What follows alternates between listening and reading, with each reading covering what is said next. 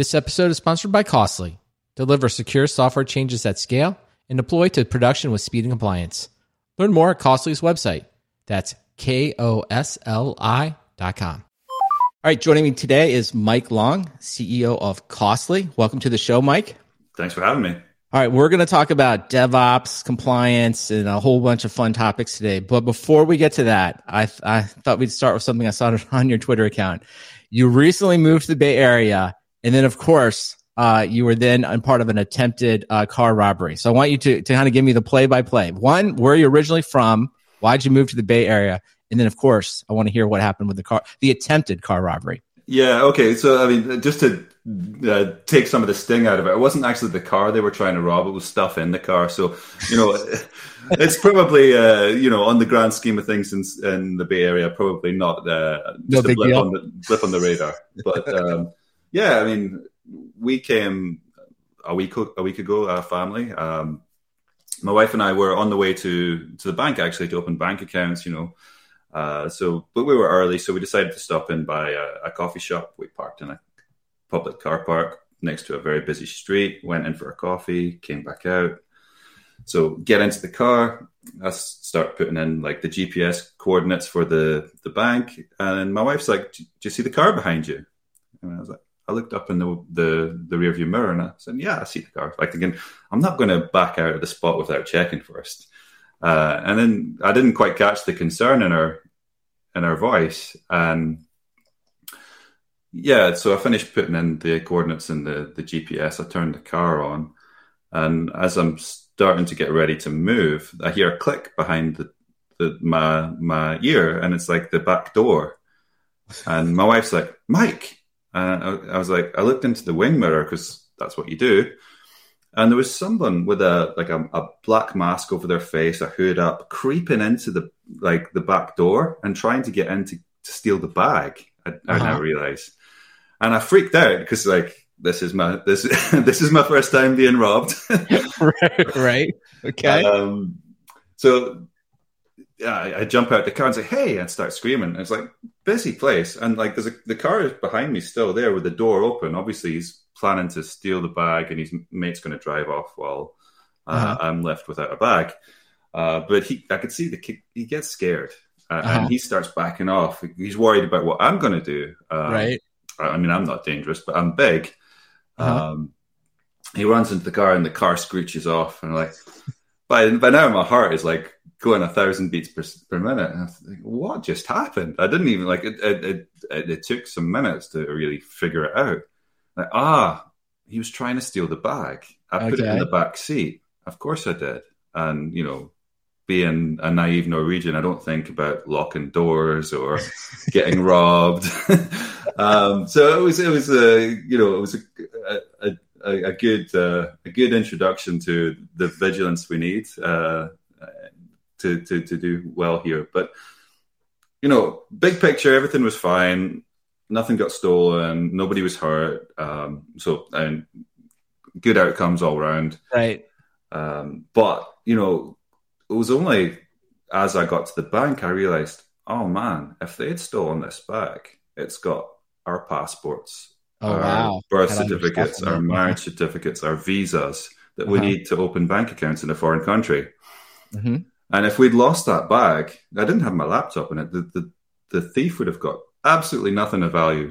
There's no resale value on anything in that bag. But it would have left me in a Kafkaesque nightmare of being in a foreign country with no ID for my whole family. So that would have been quite the experience for you, I'm sure. Yeah, it was a lucky escape.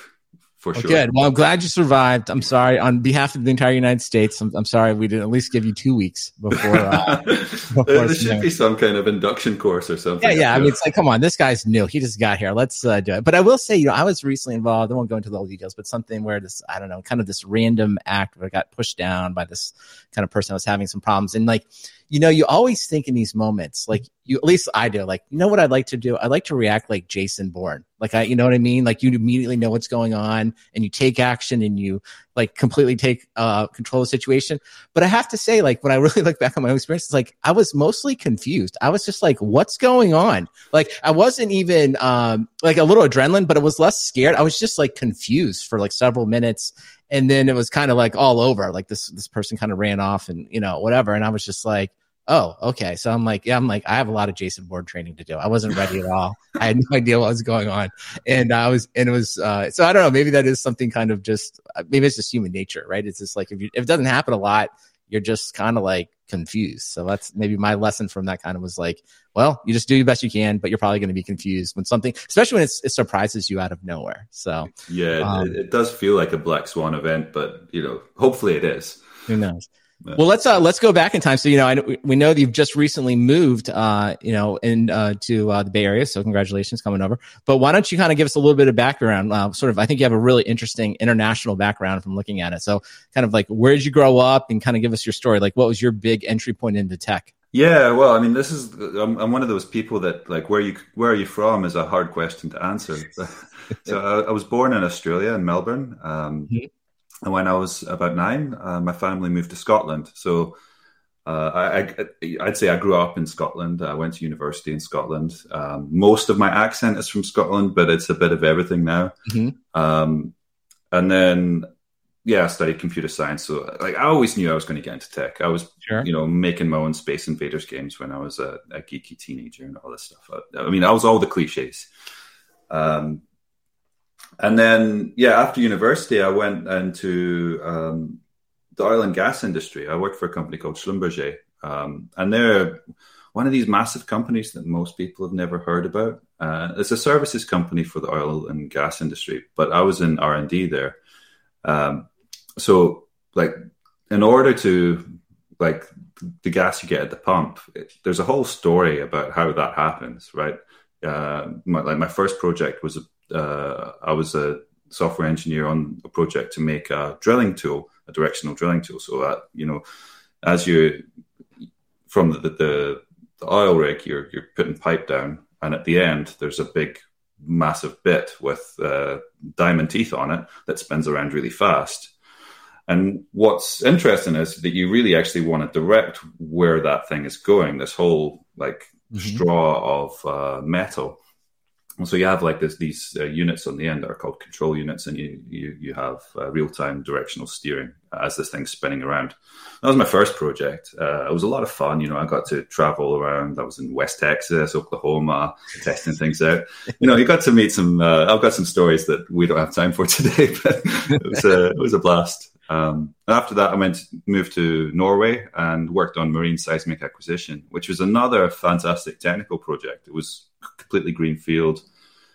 The story is you drag 100,000 sensors behind a boat on like these big streamers that you steer, you do echolocation on, you make big bangs, and you listen to the echoes coming back from the subsurface geology. And hopefully from that, you get some wavy lines that you can turn into subsurface geology, which you can figure out if there may or may not be oil in there. And then I went to China and did some more stuff in this space. But, I've always been interested in how teams deliver technology. Like when I was a student, even I was into extreme programming, test-driven development, all of that stuff, and continuous integration. And I brought all those things with me in my career. And then after like that 10-year journey in oil and gas, I wanted to get out and do consulting and coaching and training. So ended up joining forces with a couple of Danish entrepreneurs, and we built a DevOps consulting business together. All these things ended up being called DevOps in some way. So what about like Schlumberger? Because it seems like that's kind of like you spent about 10 years there. And I think just so everybody knows, like Schlumberger is a giant company. I just looked it up. I think it's like $23 billion revenue. So it's like one of these things like, if you know, right? It's like a massive company. And so, and all the things you just mentioned there. So at what point, sounds like you're doing like these really interesting kind of like, I don't know, let's just call it just trying to discover oil. But at some point you sort of kind of Is that the place where you start to get exposed to DevOps and like the idea of like compliance and auditing? Is that like part of your job there? Like what sort of kind of like springs the interest in that world for you? Well, it was actually not compliance. Compliance came later, but during Schlumberger, it was really around test-driven development and CI. So I was like, what I ended up doing in China was being an architect for a massive DevOps function that served engineers across the world.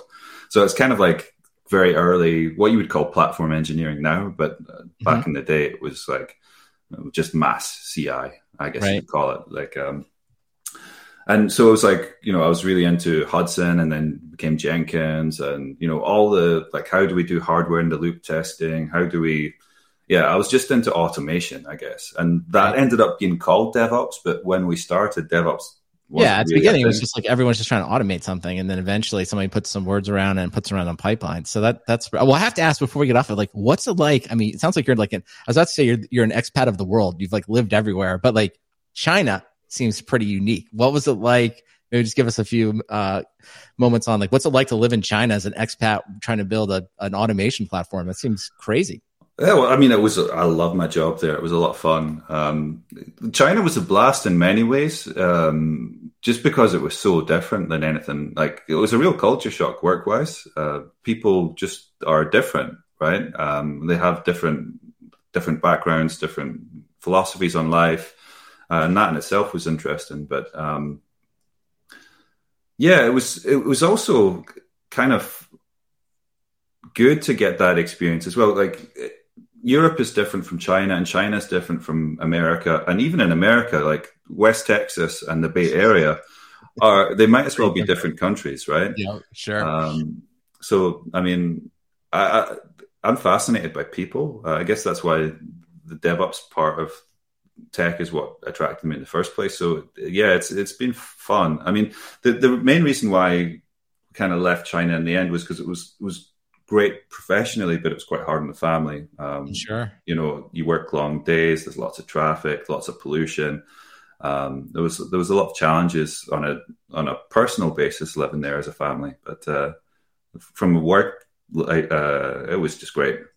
All right. Well, that's good. So it sounds like Schlumberger did a great experience, starting to get some exposure to DevOps, and then, kind of interrupted you. So you decided to leave there and then take it from there. You opened up, hooked up with some entrepreneurs. Like what happened? Well, they were also like techies as well. We were trying to build a DevOps business, and we did. We called it continuous delivery because we believed more about the outcome than the label. But we grew to 50 people across Scandinavia. It was a blast, and I took on the CTO role there.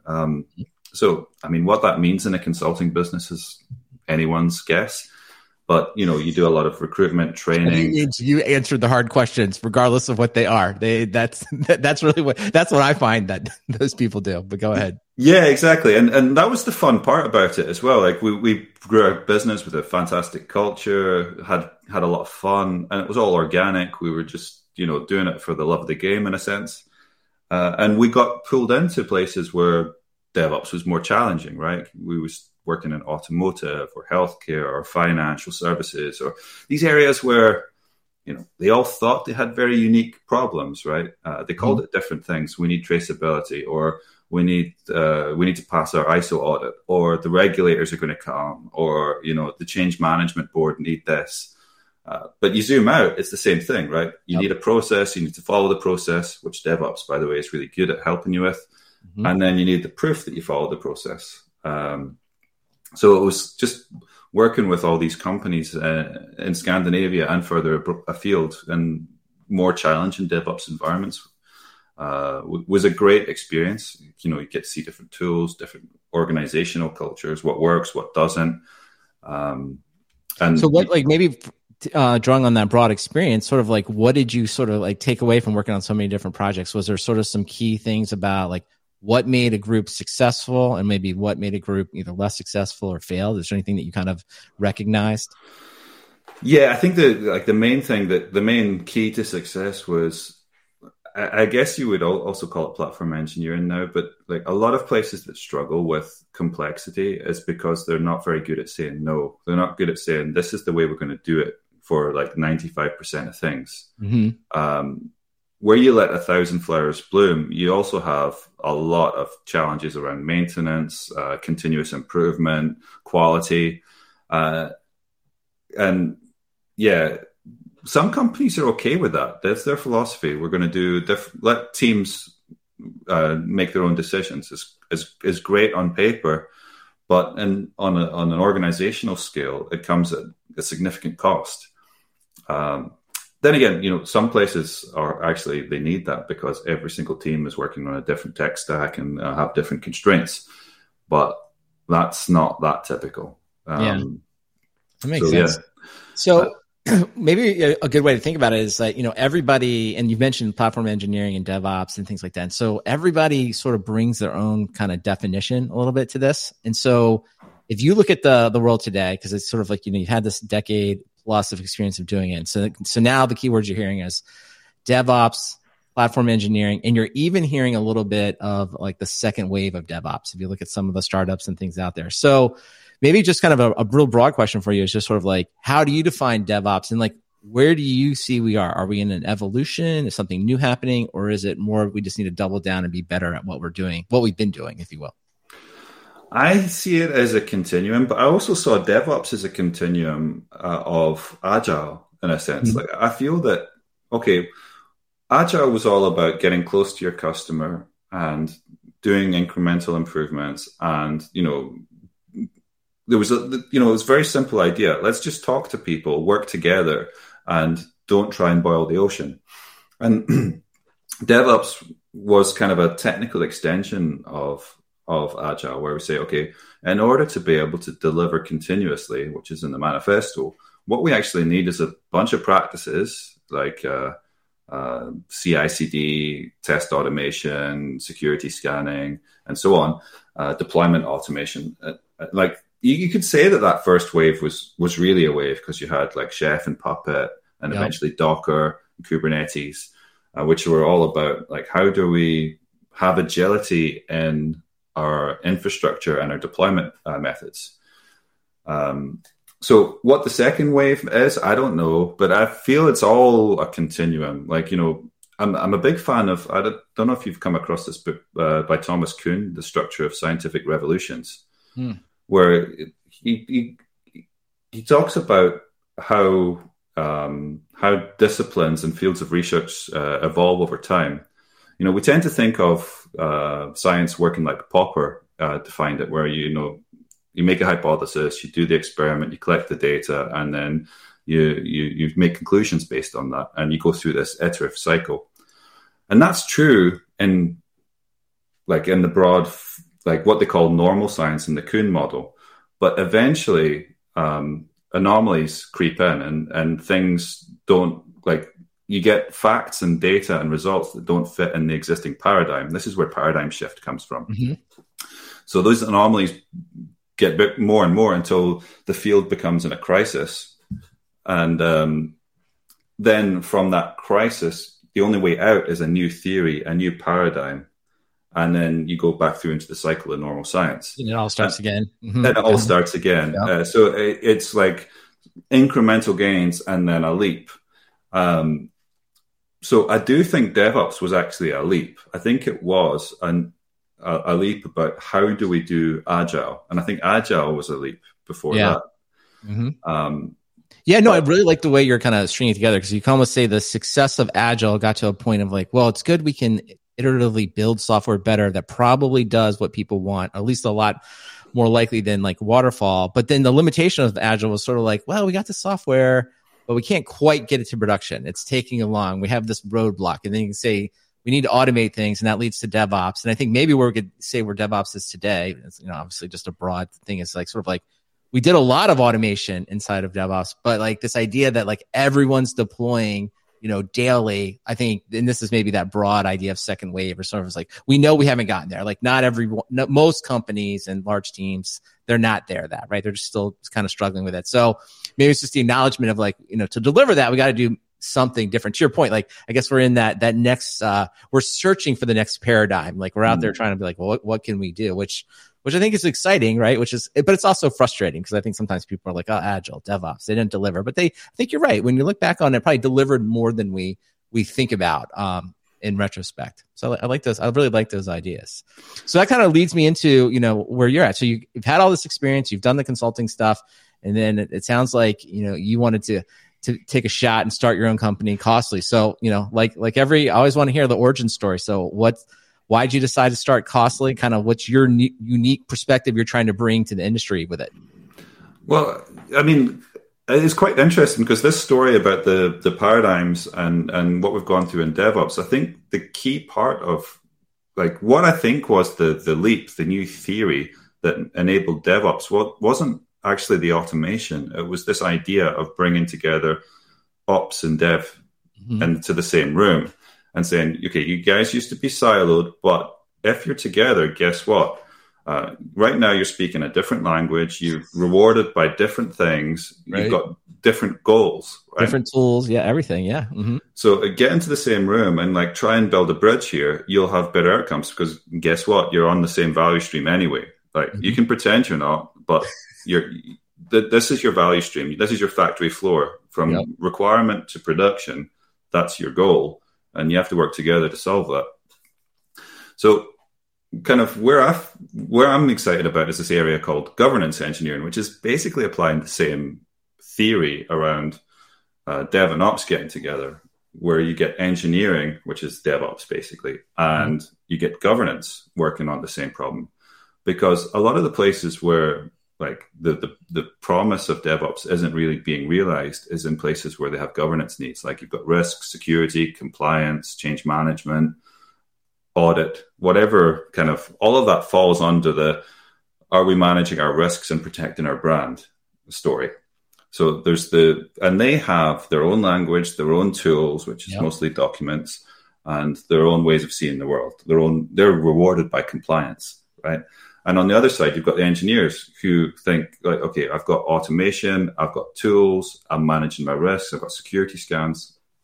Let's just go.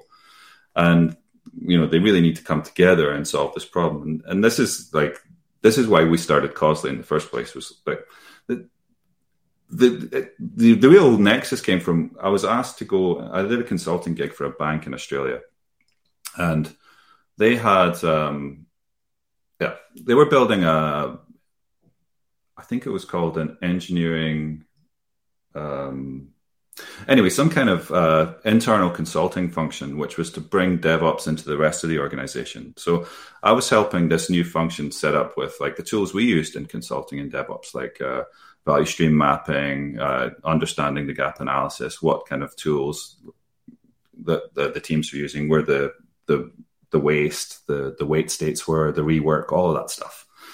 We went into internet banking and the mobile banking parts of the organization and ran this process with them. And we saw that their release process had gone from 6-month releases to 6-week releases.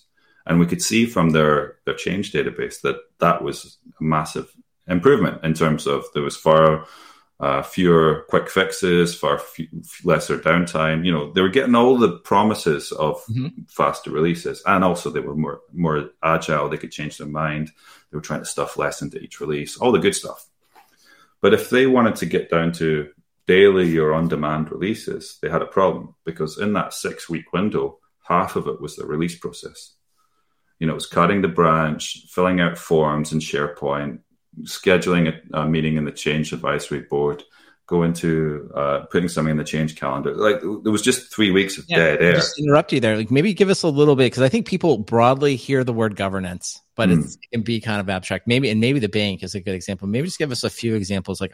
Stuff I think of as know your customer or some of the credit card regulars. But so to your point about when they're filling out the form, because I think there's a real easy way to be I'm just filling out a form. This is stupid, right? But maybe take us behind the form, because what do these people have to do? Why does it matter, I guess, to the business that these governance things happen?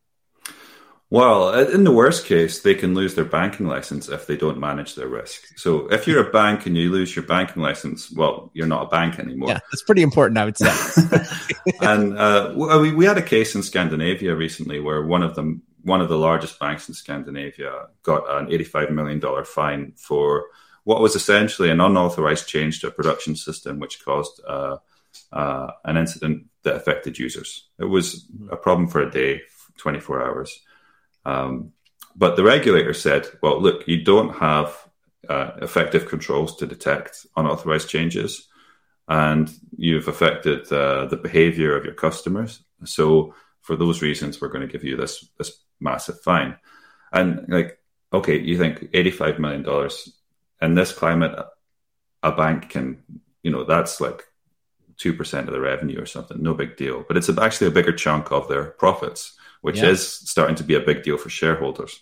And anyway, you don't want to be the tech team or the managers that are responsible for that problem in the bank. It's a quick way to call it a career-limiting move. Very career-limiting move. Yeah, and I think, that's just one example. And we won't go through a lot of them, but obviously, data privacy with medical systems, Mike, you're new to the United States. You're going to get to learn about our fantastic medical system here, right? And think about all the paperwork at a doctor's office. So it's like, but to your point, like huge fines, if you will, systemic risk to the company, right? In some cases, right? You're losing a banking license or losing your, so I just wanted to pause there just because it's like, it's not just paperwork. It has huge repercussions. So I think that's why it's so important. I think you're right. And I think just like you were going for, like once ops set off to the side, like this group is often very isolated, right? From that. So I didn't mean to interrupt you. So maybe kind of pick up there. So it's sort of like, you're thinking about this governance problem and you're working on it. And so kind of like, I guess that's the origin of Costly. Like, is that kind of where you came from? Yeah. Well, I was on the flight back and I was thinking like for me, it all felt so stupid, right? That there was this 3 weeks of nothing happening. There wasn't, it was risk theater. All the things that were being filled out in that SharePoint already existed in other systems. They had Jira tickets or the build system or the test results or, it was all there. If they could just gather it and control for it automatically, then they wouldn't have to do any of that form filling. And if it was controlled for automatically and provable and you had your receipts, then why not just let them deploy to production, make it a standard change, make it safe? And that's where we want to take our customers. But that was the idea. It's like, this is a circus, but we can help and we can actually make it so that it really does have an improvement in terms of your risk management. Your audits can get better. You have more with continuous compliance. You don't wait until an audit to get found out. There's lots of good things that come from this. All right. So if I kind of understand correctly, so Costly is really attacking this governance area. And you say, I think one of the things you say, I think this is off your website, says Costly doesn't replace any of your existing tools. In fact, it's compatible with whatever DevOps tools your teams are currently using. So maybe explain, like kind of get down for it, because I know this audience always wants to be a little bit tangible. Like, I hear that in our conversation, I'm sort of like, well, I'm going to put something into my pipeline, or I'm going to kick off another process or something like that. So maybe take us through, like, how does it actually work? What do I actually have to do? Because this is I think everyone wants to hear this. Like, I don't really want to necessarily replace a bunch of tools. I want to use something. So kind of walk us through that process. Yeah. So, essentially the way Costly works is really simple. What we do is we record what's running in your environments like Kubernetes, ECS, Lambda, S3, Docker hosts, a file on a server, whatever. We take cryptographic fingerprints of it and we ship that as a monitor to Costly. And every time things change, like there's a bit flips somewhere, we make a new snapshot of that system. So we kind of build up a forensic history of what's actually running. So how does that work? Like, take me through. Like, so all the things you just mentioned, are you sort of like scanning for an IP address and like figuring out what it is, and then doing some type of like fingerprint hash? Like, I don't know. Like, what does it mean to record? Yeah. So, if we take Kubernetes as the example most people are familiar with. So if we can either run inside the cluster or have API access to the cluster. Okay. And we just ask, hey, Kubernetes, what's running? Give me the image digests and the pod names and some metadata. Okay. We just ship that. And then if a different image is running, then we make a new commit. So we kind of build up this version control history of your environment. And are you committing to like a source control, like a GitHub, or like what? Are you saving this yourselves? Like how's that work? Yeah, it's our own append-only database, but Okay. it kind of works like version control though, because you can get a change log for your environment, you can diff between different versions and so on. But it's because of the binary nature of this, it's not text, and the semantic nature of the data we're storing.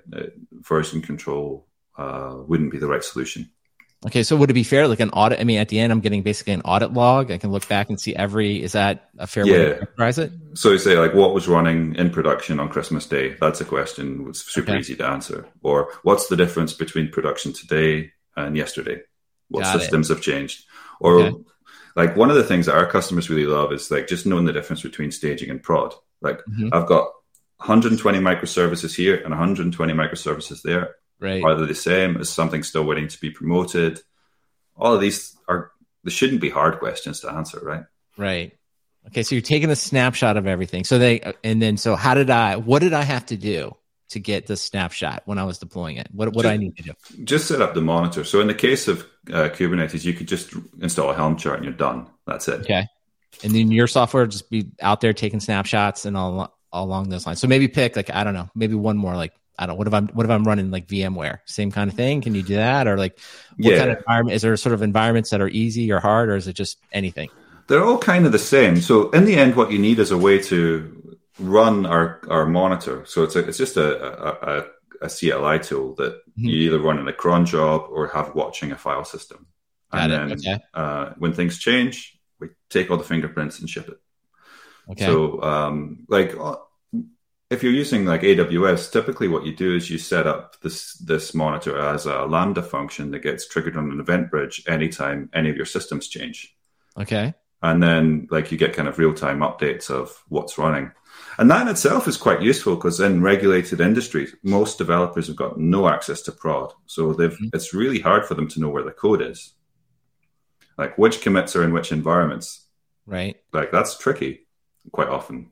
Okay, so the developers can basically go to your system. And maybe let's talk about how they interact. Is there like a reporting kind of system? Can I do some searching? Like how do I, if I wanted to answer that question, like what would I do? All of that. So we've got a CLI, which you can also interact through Slack. You can do queries just like you would with Git. You like to give us the log for production. Let me see this version at this time. And then we have a web interface, a CLI interface. Okay.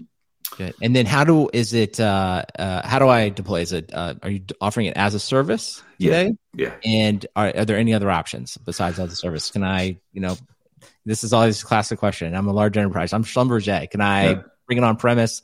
How are you doing that? There's nothing stopping us. And we've had some, especially in defense, that seems to be the way people want it because they've got air gap systems and so on. But for most of our customers, they want SaaS because from an audit perspective, it's actually a really powerful thing to be able to say. Because our system is append only, you can't modify or change anything. And it's offsite, it's in our systems. So when the auditor says, okay, show me the proof of that you followed your process, and you show them in Costly, the next thing they say is, who has access to this system of record? How do you know someone hasn't gone in and tampered with this evidence? And then if it's on-prem, you have to say, we've got this security, only Dave has access, and we log it through this spreadsheet somewhere. Right. It starts to get a bit flaky. But if your system of record is, it's in Costly, we don't have access, it's append only, that's the end of the conversation. Okay. And also, because that's really answering the auditors. So when you said there, just to make sure I understood that, was sort of like, that's sort of like the auditor's worried that somebody else has access to this audit log and is making some changes, right? And so you can basically say, hey, it's only in Costly, and then you can do some type of like hashing, like tamper-proof log, I assume. Yeah, exactly. I don't know. Auditors always want that. You always show them some like fancy, complicated math, and they're like, see, no one changed this. That's what I've seen. So, okay. So let's think about it this way. So I kind of feel like, sometimes I feel like people hear this and they're like, it sounds like work. But I think of it this way. It's around some of the audits I've been close to, right? It's like you kind of have two choices. Like the boss says, like, the auditor's showing up next week. You're going to sit with them. And it's like, I don't know, spreadsheet hell. Like the auditor has a spreadsheet. You have some CSVs and maybe you're writing some Python scripts or whatever. And it's just, it's just chaos, right? Trying to get all the data in there. And so you can do that like on whatever the audit cadence is, quarterly, annual, or whatever. Or option two, and I think this is why tools like yours are so popular, is sort of like, we just do this all the time. We're like, anyone can walk in at any moment. And then you sit the auditor down and you say, here's the access to everything. And then you say, here, let me run the report for you. And it's all done. I think that to me is, I guess for any developer out there listening, like this is why you do all that work. So you don't have to like spend all this time, waste all this time. I guess what you said before, like security theater, spend 3 weeks answering those questions. So I don't know, they get the value proposition right. What I miss inside that statement? No, that's completely it. It's like about being always audit ready. And what we're trying to do is to make sure that the audit has basically zero cost to the software development organization. So by having a track of all the changes to your environments, that's one part. The other part is, well, where did these changes come from and did they follow your process? So like this is where we do the logging in the pipelines. So for instance, you would, when like to know where software comes from, we do binary provenance. So you report all the artifacts you build in your build pipelines. So you say, this build process at this URL from this Git commit produced this Docker image with this SHA-256 sum. So now you've got a provable like chain of custody from commit through to production, just with that one command. Right. And then you can start to say, oh, we're going to also attach, let's make attestations around pull requests, security scans, approvals, whatever like your steps are that you say in your process, you collect the receipts in your pipeline. And typically, like installing, like if you take a team or a teams that are on a Kubernetes microservices architecture, you can set up Causley in less than a day. But what it means is after that, you're always audit ready. Audits cost you nothing because they're there. And you also have a tool that gives you a lot of insight into what's changing and where the changes are coming from. No, it's excellent. That's excellent. And also, I think maybe we should talk about security. The flip side, of, I guess, of audit is security. So it seems like the same kind of logic applies to the sense of like, have I, applied the latest patches? Have I, am I running the right version of the operating systems? Am I like kind of all the things the security teams wants to know? Like, did you do all of this? Have you done this patch? Have you checked for these various vulnerabilities? I don't know. Is that something that you're, Causley is helping with as well?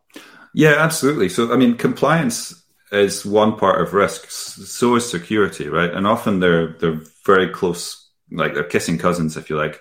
It's like typically the things that governance or risk or change management are interested in, security functions are super interested in too. Like without having an inventory of all your running systems and where it came from, how do you know if you're running, if you've been breached, you're running a Bitcoin miner in production, if you've got unauthorized changes, a developer has kubectl access and deploying stuff directly from their laptop?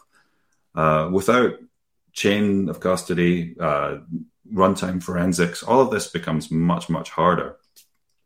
And this is what's kind of funny about the old ways like ITIL and these old IT change management processes and like the new ways of doing things in DevOps is that here you're actually recording the facts. Like the old ways of managing risk were let's fill out a form or let's promise something. Right. I'm going to promise something.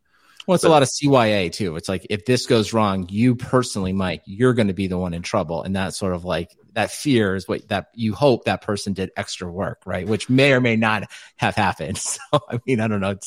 It maybe it was never a good system, but that's sort of like, I think when you get to the default, it's sort of like a fear-based version versus like, oh, we automated all this, but please continue.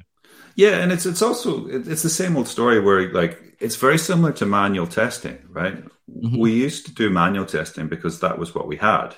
We had a whole part of the organization that was called QA, and their job was to qualify our systems before they blew up in production.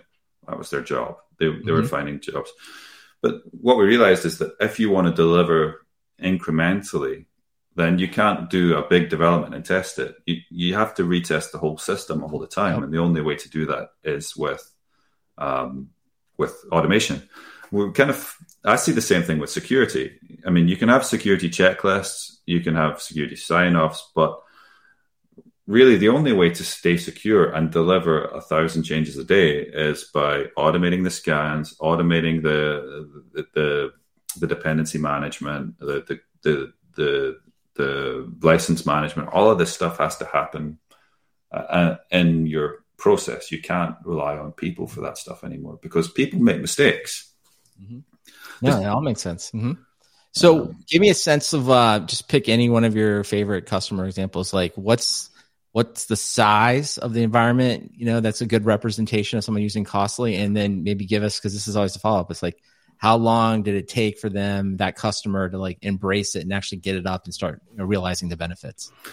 Yeah, so I mean, like, there's two customers that I'm super proud of right now. One, I can't tell you the name because it's not yet public, but the first I'll give you is one of our early customers. Actually, they're called Fieri, and they're based in Scandinavia. They're Scandinavia's biggest crypto exchange, and they're very tech first. It's quite a greenfield company, so they don't have the same legacy and like the fossil record of tech that older financial services companies have.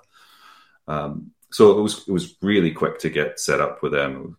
We're talking hours, really, just because of the uniformity of this. But last year they had over 100,000 changes to their systems. Okay. I mean, I don't know how big they are, but they're not more than hundreds of people. Yeah, I mean, that's amazing when you think about like changes per day or per hour. It's like, wow. I mean, that's like, that's a system that's like almost never the same. But yeah, go ahead. That's crazy. That's crazy. But that's how it is with dynamic cloud native systems, right? Yeah. There's all the changes coming through from the developers, but there's also scaling events. There's also these are all material changes that need to be documented. Good point.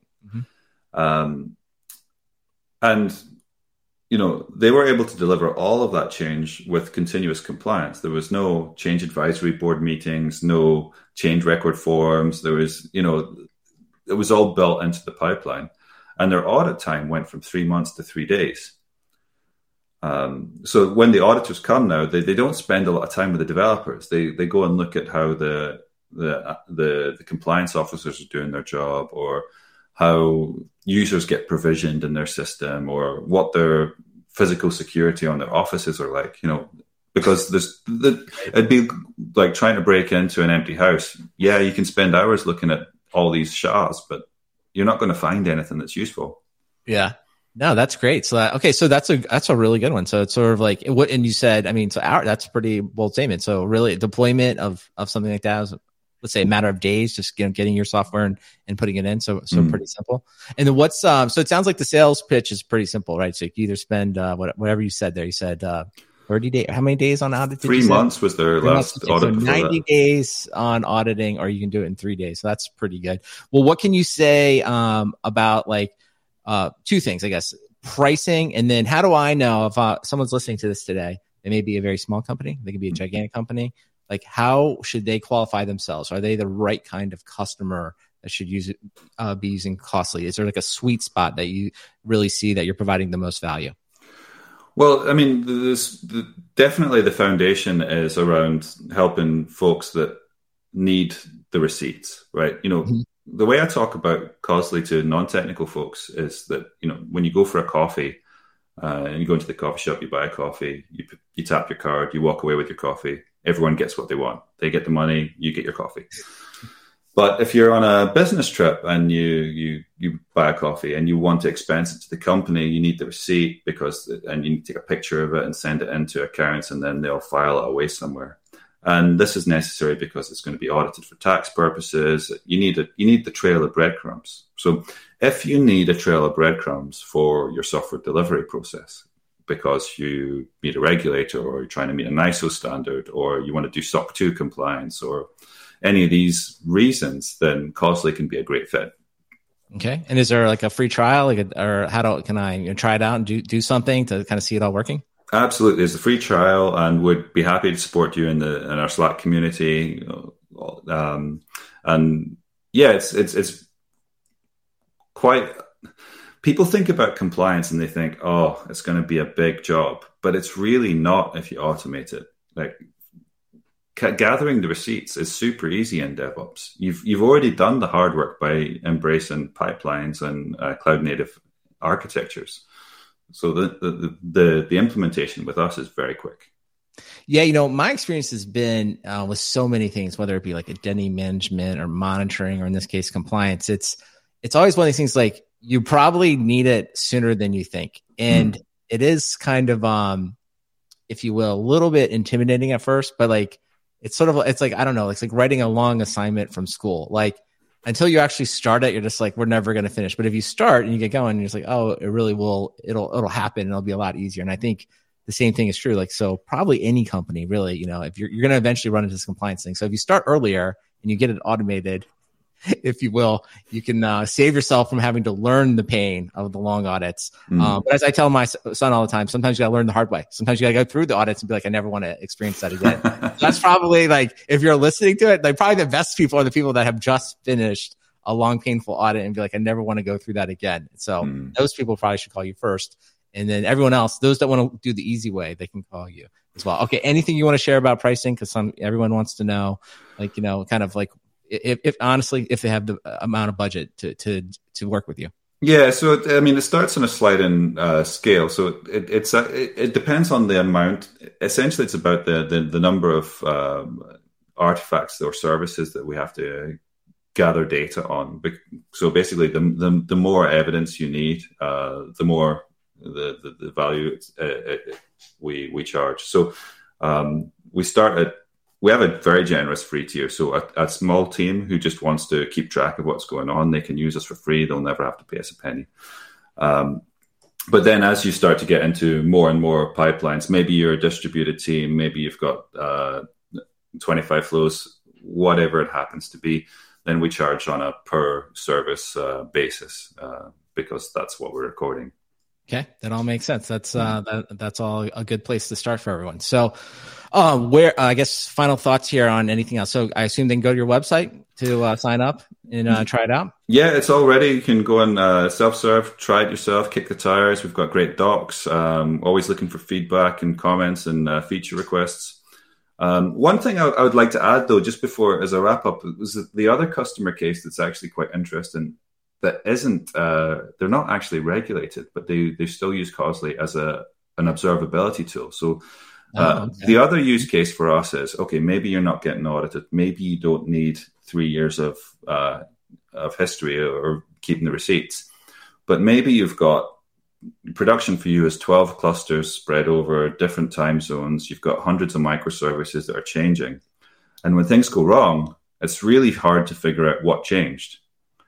And from Causley, you can go from, the vertical line that indicates trouble in your monitoring tool to what changed in your environments, to the code, to the person to talk to within seconds. And that's the other use case that we're super excited about.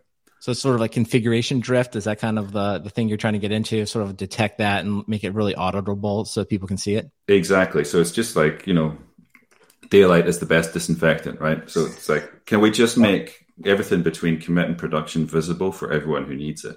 Yeah. No, that's well said. Well, I always like to think about this. So you've been with Causley, you've been with this product obviously since the beginning, and you've done a lot with DevOps. What, if I was just to pin you down, make you pick between your children here, it's like, what is the thing in Causley, like whether it's a feature, it's a specific architecture, what is the thing that you're most proud of, or that really stands out that everyone should know about? Like, what's the thing you really like inside there?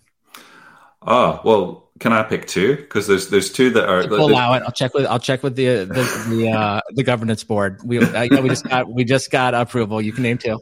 Okay, so the first one isn't. So I shouldn't really be this proud about it because it's such a dumb thing, really. Oh, this is what I like. This is the content. This is what you waited for. I'm excited for this answer now. Go ahead. So like the highest value feature we have in our product is a button on the environment log page that says export CSV. Oh, speaking my language right now. Yeah. And it's like, we only have that button because when customers get audited, the auditors go in and they say, I want a spreadsheet. Give me an Excel spreadsheet of every change to this system in the last 90 days or whatever time period they're interested in. And we have all that data, and we can show them in our dashboards and so on. But they want a spreadsheet because they've got a little Excel macro that does some kind of statistical analysis to find out which particular changes they're going to look at. And they can't do it unless they have a spreadsheet. So that's why they always want spreadsheets.